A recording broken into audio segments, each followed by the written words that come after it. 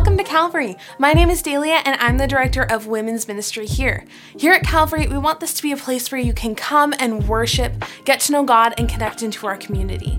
If you're new here, we can't wait to get to know you. So feel free to message us on social media or text the word hello to 587-323-1199 and we'll respond right back. This is a great first step to joining our church family. We also want you to experience daily personal encounters with God, discipleship, and community. So if you want to learn more about our culture here, deepen your relationship with God, and find a small group that you can really connect with, we would love to encourage you to talk to one of our volunteers or staff after the service. I'm so glad you could join us today.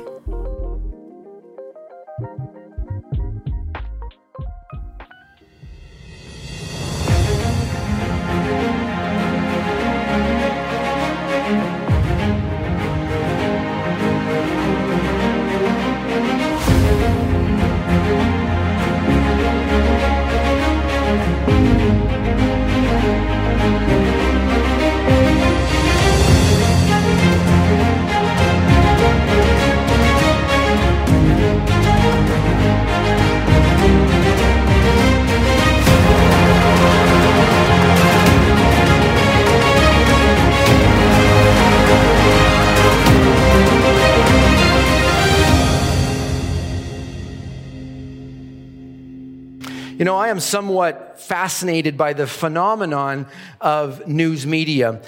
Even when they seek to present facts objectively, I find it's just really hard to not have some bias.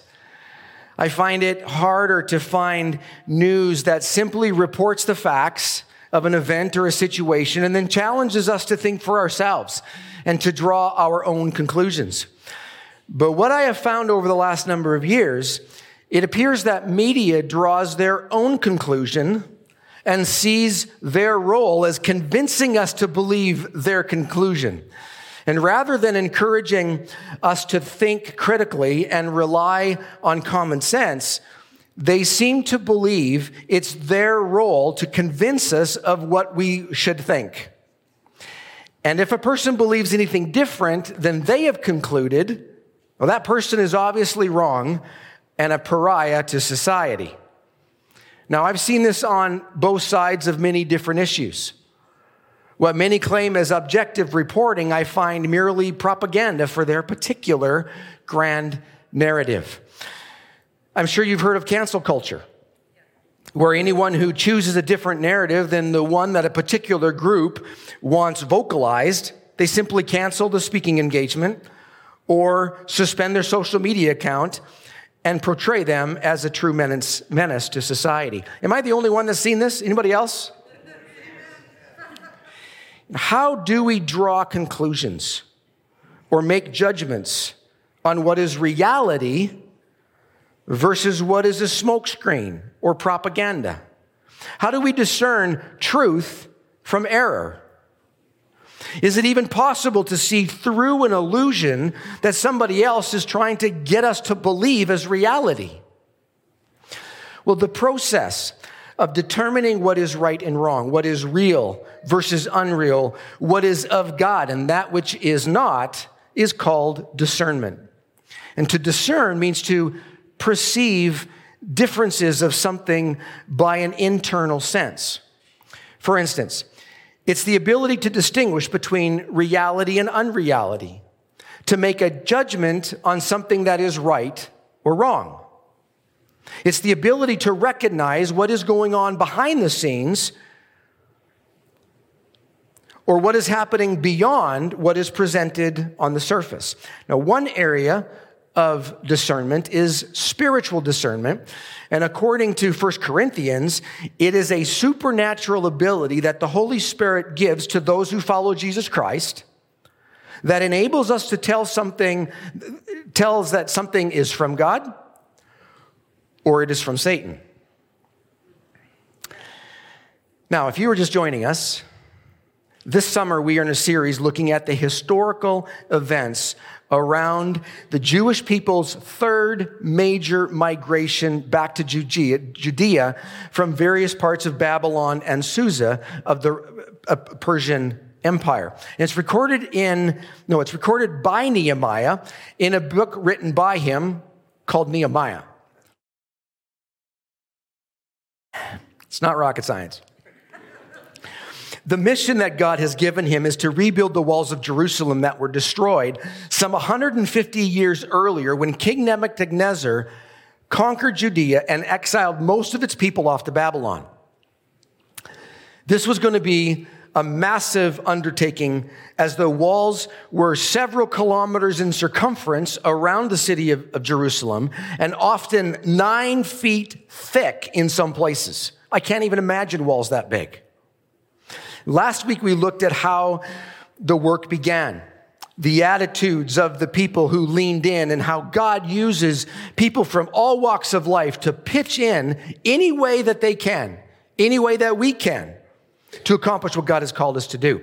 Today, we jump into chapter 6, like peering through a window to observe the opposition that Nehemiah faces in leading this enormous construction project.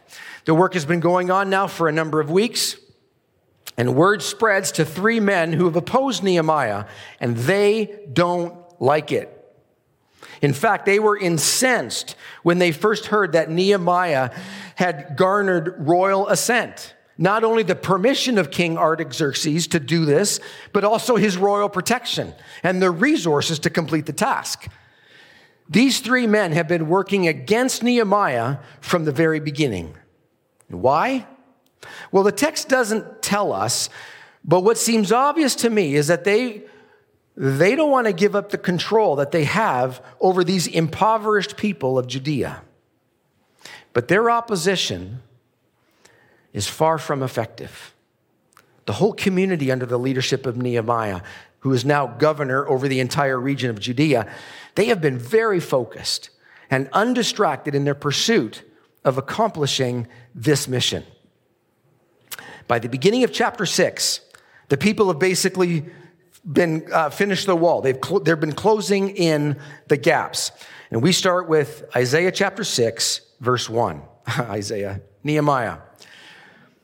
Sanballat, Tobiah, Geshem, the Arab, and the rest of our enemies found out that I had finished rebuilding the wall and that no gaps remained, though we had not yet set up the doors in the gates. But this is not deterring these men from throwing obstacles in Nehemiah's way. They don't cease and desist. They don't give up because the work is basically finished.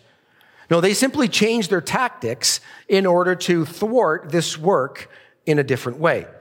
Nehemiah needs to accurately discern what is coming at him, what is happening behind the scenes. If he doesn't discern well, at minimum, it would significantly limit the mission he was called to accomplish, or far worse, it gets him killed. So the stakes are high. God's heart to restore people's lives includes this need for discernment if the mission is to be accomplished. Many of us, I know, have not had many tasks like the scope that Nehemiah has. But we too can be thwarted, whether it's by our own evil desires or by Satan, the arch enemy of God, and anyone who follows Jesus Christ. The more we surrender to Jesus Christ, the less control he has over our lives, and he doesn't like it. It doesn't matter our place in life, the size of our bank account, our heritage, our race, our education, or social connections. Satan will do everything he can to push our buttons and to get us off our game or to distract us from what God has said is priority for us. We need to learn to discern. And from Nehemiah's experience here in chapter 6, we can first discern the intent of requests. Let's read verse 2. So Sanballat and Geshem sent a message asking me to meet them at one of the villages in the plain of Ono. But I realized they were plotting to harm me. So I replied by sending this message to them. I am engaged in a great work, so I can't come. Why should I stop working to come and meet with you? Now, we're not told how Nehemiah actually realizes the intent of their request, but that discernment is absolutely critical. Perhaps it was the location of their request that tipped him off. The plain of Ono, where they were asking to meet, is on the outer edge of Nehemiah's territory and bordering on his enemies' territory, Ashdod and Samaria. It was neither safe nor a secure location. His enemies could easily dispose of him and then tell the king whatever story that they wanted to. In addition to that, it would take him a full day's journey to travel there, probably a day in conversation and discussion, and then a whole nother day back. And so both of these reasons were enough for Nehemiah to see through their plot and not give in to their request. But notice, Nehemiah does not include an accusation that they were wanting to harm him in his response. He doesn't go there. And it is wise because without proof, he would look like a crazy man with such an unproven accusation. So he simply stays on task and keeps the mission the main thing. Now, again, for us here today, we may not have people seeking our life, but there can be many ways that the enemy seeks to lure us into a situation where we can be harmed by an addiction or be tempted to make a decision, perhaps in an inappropriate relationship, or tempt us to make a decision that compromises our integrity and the truth of God's word. Do you know what this is like? Have you already been lured into a compromising situation and you're experiencing the harm right now in your life? Well, I hope not. But if you are, come talk to us. Talk to your small group. Going through these kinds of things in community is really important. And it can help us make better decisions next time. You know, on a much lesser plane, there have been times I've been asked to do things by what I believe is well-meaning people. But as I've processed it and prayed through it, and I was just in a conversation out in the foyer here this morning about this, the sense was that it would not be the direction of the priorities that what God has called me to do. So they may be good things, but they're not best. And so I've had to decline those requests. But I can tell you honestly that there have been long seasons in my life where pleasing people was far more important and controlling my decisions than hearing from God and making a decision based upon what the Holy Spirit is saying and some common sense. I'm embarrassed to tell you that. But I know that God was using those things. That was just part of my journey in order for him to help me grow and to mature. You know, whatever the request or the temptation, if we discern accurately and therefore victoriously rise above, that's great. But never think it's a one and done. Look at verse 4. 4 times they sent the same message, and each time I gave the same reply. 4 times. Sanballat and Geshem are persistent, but so is Nehemiah in his response. You know, I find addictions much like this. Persistence, among other things, is key to gaining freedom. Again, now this text doesn't tell us how we can learn to discern some of these things or the intent of a request and the temptations that come to us, but I believe the Holy Spirit will show us when we seek him for this understanding, especially those of us who follow Jesus Christ. Secondly, we need to learn to discern truth from error. Verse 5. The 5th time, Sanballat's servant came with an open letter in his hand. An open letter was one of those letters that was free for anybody to read. Anybody who saw him, he could talk about it. He could open it up and share it to anybody he wanted to. And this is what it said. There is a rumor among the surrounding nations, and Geshem tells me it is true, that you and the Jews are planning to rebel, and that is why you are building the wall. According to his reports, you plan to be their king. He also reports that you have appointed prophets in Jerusalem to proclaim about you, look, there is a king in Judah.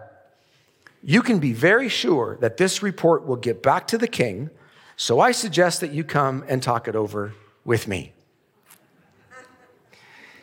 Well, when some of the enemy's first attempts don't work well to get us off our game, he will often simply try another strategy. And attempting to smear or attempting to assassinate our character is one of them. Knowing that Nehemiah is a man of integrity, he's a man of honor, they come seeking to ruin his reputation by accusing him of some great selfish ambition and self-promotion. They're hoping that Nehemiah will come to his own defense and engage them in the court of public opinion. Now, I know firsthand the damage that false accusations can cause, both in a reputation with other people and the hurt and the grief that comes inside. But to respond publicly to false accusations, as tempting as it is to come to our own defense and to set the record straight, rarely works the way we think it does. In fact, it usually does the opposite. It makes us look guilty and that we've got something to hide. What I have repeatedly needed to choose is to allow God to be my defender.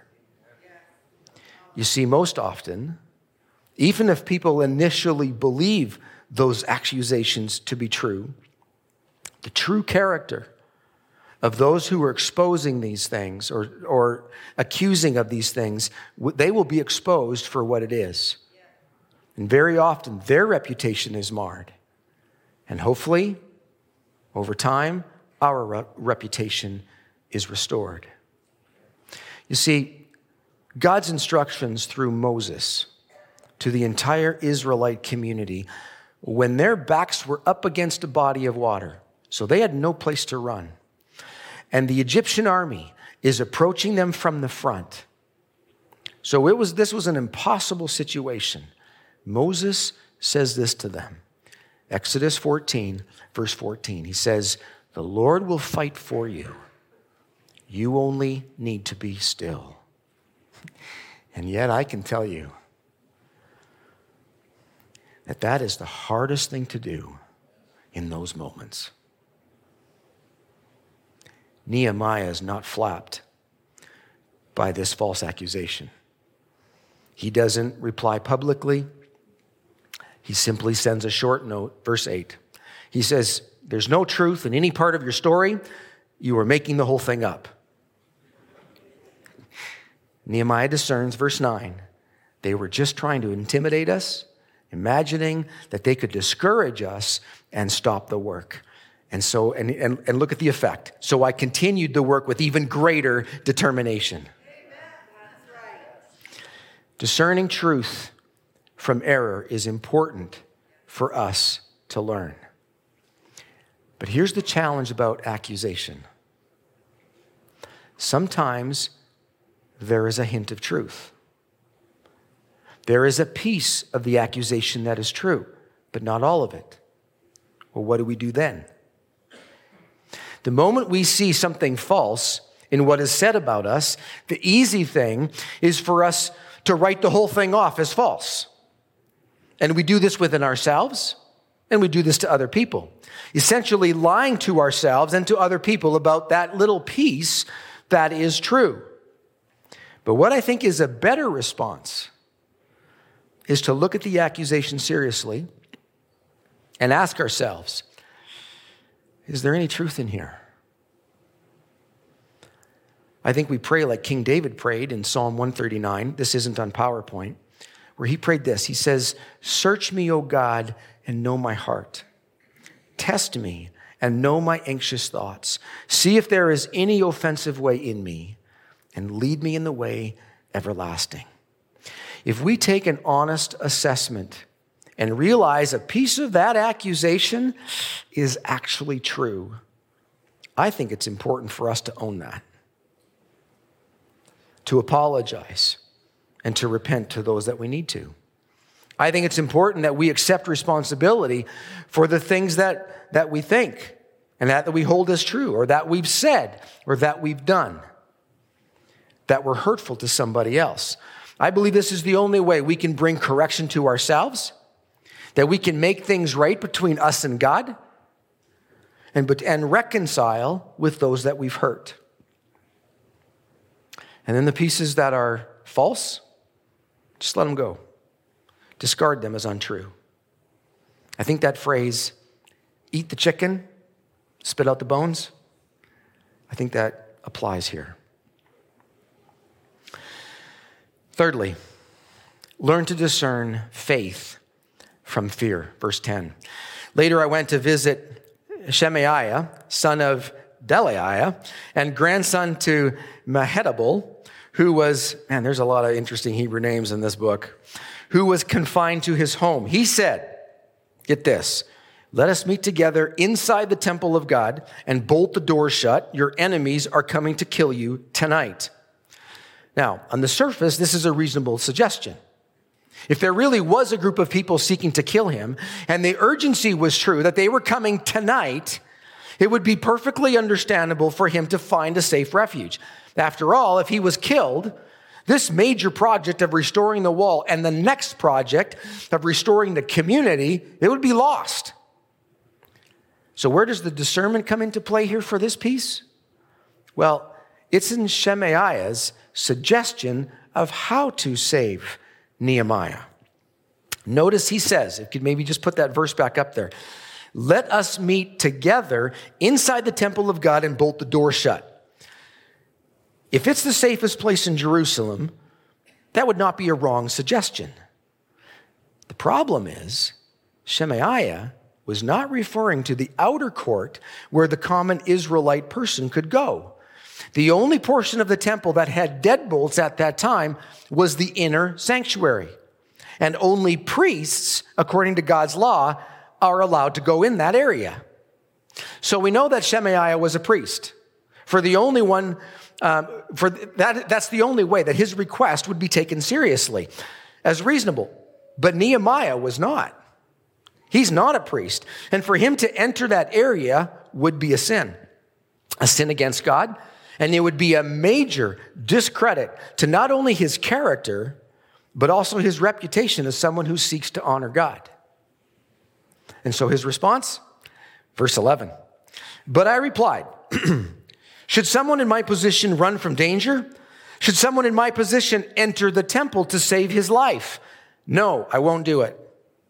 I realized that God had not spoken to him, but that he had uttered this prophecy against me because Tobiah and Sanballat had hired him. They were hoping to intimidate me and make me sin. Then they would be able to accuse and discredit me. So what was it that tipped Nehemiah off? Well, I believe it was his knowledge of the scriptures and the law of God. He knew the Bible that they had at the time well enough to know that God's clear instructions about certain things.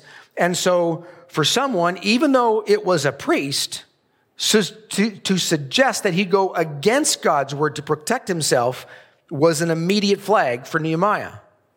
God will never call us to do something that violates his word and that goes against what he's already instructed us to do. Let me say that again. God will never call us to do something that violates his already revealed will. And Nehemiah knew it.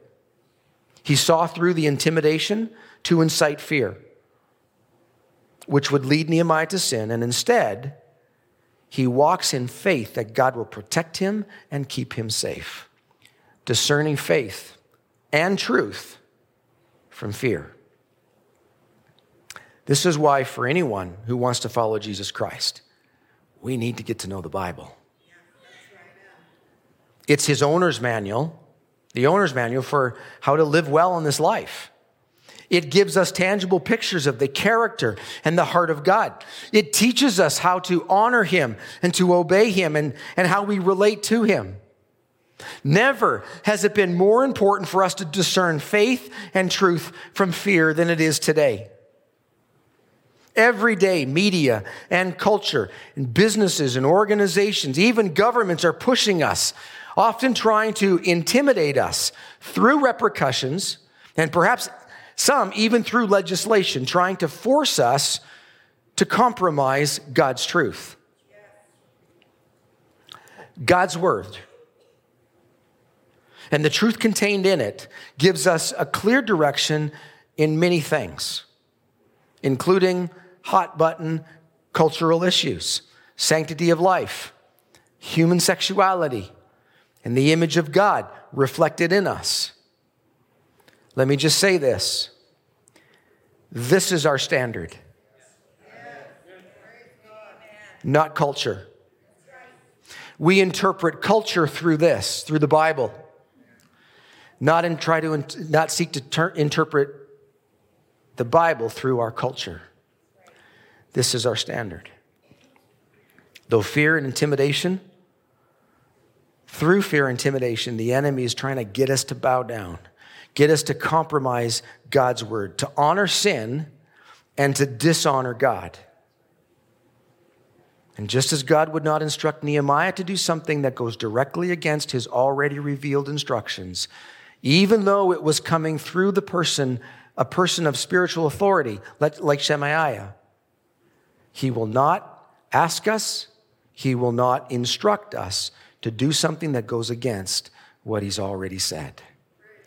Knowledge of the Bible, God's character, and confidence in God's ability to not just protect, as here in this text, but also to provide and to sustain and to guide, help us to discern truth and faith from fear. Sadly, this priest and a number of prophets were bought off by Tobiah and Sanballat. Verse 14, remember, oh my God, all the evil things that Tobiah and Sanballat have done. And remember Noadiah, the prophet, and all the prophets like her who have tried to intimidate me. You see, not everyone who claims to speak for God is actually speaking from God. It's important to learn to discern. Now, if you read this prayer, you might think to yourself, that's not the way we've been taught to pray. That's not what the Bible teaches. And I'd have to agree with you. I'd say you're right. Because Jesus teaches us differently. He teaches us to love our enemies. He teaches us to bless and not to curse, to pray for those who persecute us, and say all kinds of nasty things against us because we follow Jesus Christ. But Nehemiah didn't live during Jesus' time. He didn't have the teaching that we do. But his prayer is still consistent. It's still within the bounds of Old Testament teaching. For it says in Deuteronomy, where God says, vengeance is mine, says the Lord. So Nehemiah was not seeking to avenge himself here, if you noticed in that prayer. He was entrusting his enemies to God for him to deal with as he saw fit. And it's the same for us. When we're upset because people have said nasty, untrue things about us. When we're angry because it seems like people just constantly work against us. When we're frustrated that others just seem to oppose us for no reason at all, instead of lashing out at them, which was what we want to do, we can entrust them to God and allow him to deal with them as he sees fit. Nehemiah did not let fear and lies rule the day. But has it gotten the best of you? Could that be the fear of standing for truth? Could it be the fear of our reputation and what others think of us? Maybe it's of like sickness or bankruptcy or abandonment. For what? Fear of what for you? Has it gotten you off your game? Caused you to take your eyes off God and onto this impending doom you feel? Has it caused you to do something that dishonors God or directly disobeys God and what he teaches in his word? Is it time? And I say this with all my heart. Is it time to come and lay our fear at Jesus' hands? Asking him to help us overcome, to trust his goodness and his care. In other ways, is it time that we, like Nehemiah, refuse to bend to fear and lies that others are seeking to convince us of, but rather through discernment that God gives us to take a stand for truth? The world around us is desperately needing people to stand. And just like Nehemiah, he will give us what we need to not only face our fear, but to rise above it.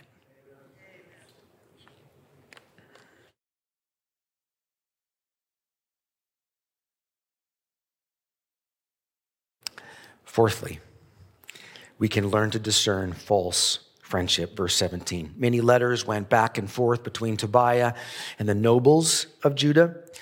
For many in Judah had sworn allegiance to him because his father-in-law was Shechaniah, son of Ara, and his son Jehoianan was married to the daughter of Meshullam, son of Berechiah.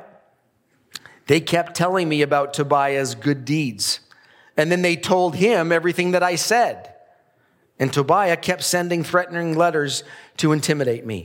Tobiah's fourth tactic to use is his commercial influence and his family connections with many of the nobles throughout the region of Judah to leverage these things against Nehemiah.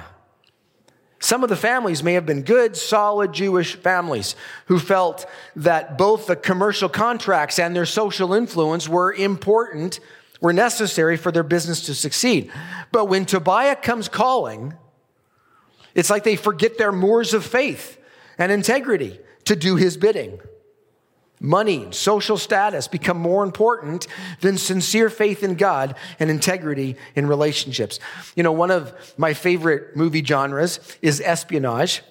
And this reminds me of that. Tobiah is paying people off behind the scenes to not only promote his agenda, but use them, entrap them as informants.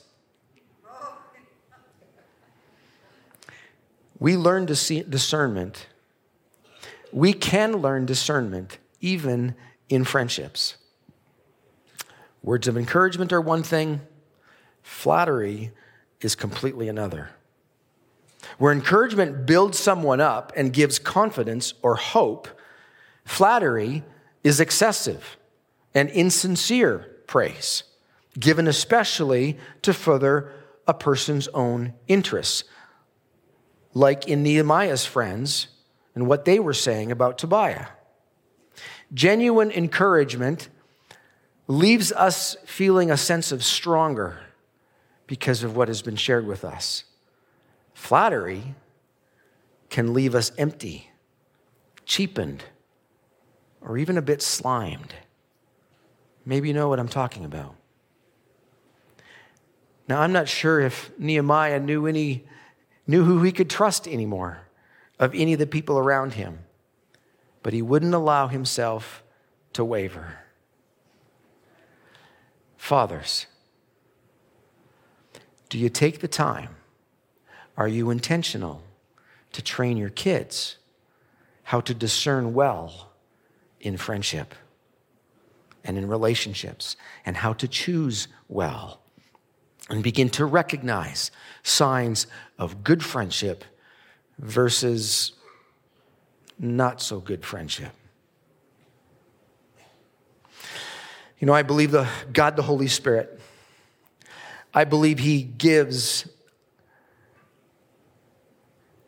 He He gives us experience from Nehemiah here in chapter 6 to help us learn to discern when people or the enemy are actively working against us. And what glares at me from these pages from Nehemiah and his response is that God will give us what we need to perceive reality, that which is behind the scenes, that's what is really going on, to accurately discern what is happening in any pressure, in any temptation, or any opposition we face. And then I believe he will show us the best way for us to respond. God is greater than all these things. And the Holy Spirit, he's the God of truth.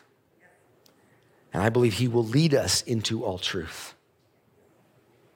And if we lean in to learn and discern, I believe he will teach us. This is one of the ways that for those of us who follow Jesus Christ, that we keep in step with the Spirit in the midst of our day, in the midst of whatever challenge that we have in front of us.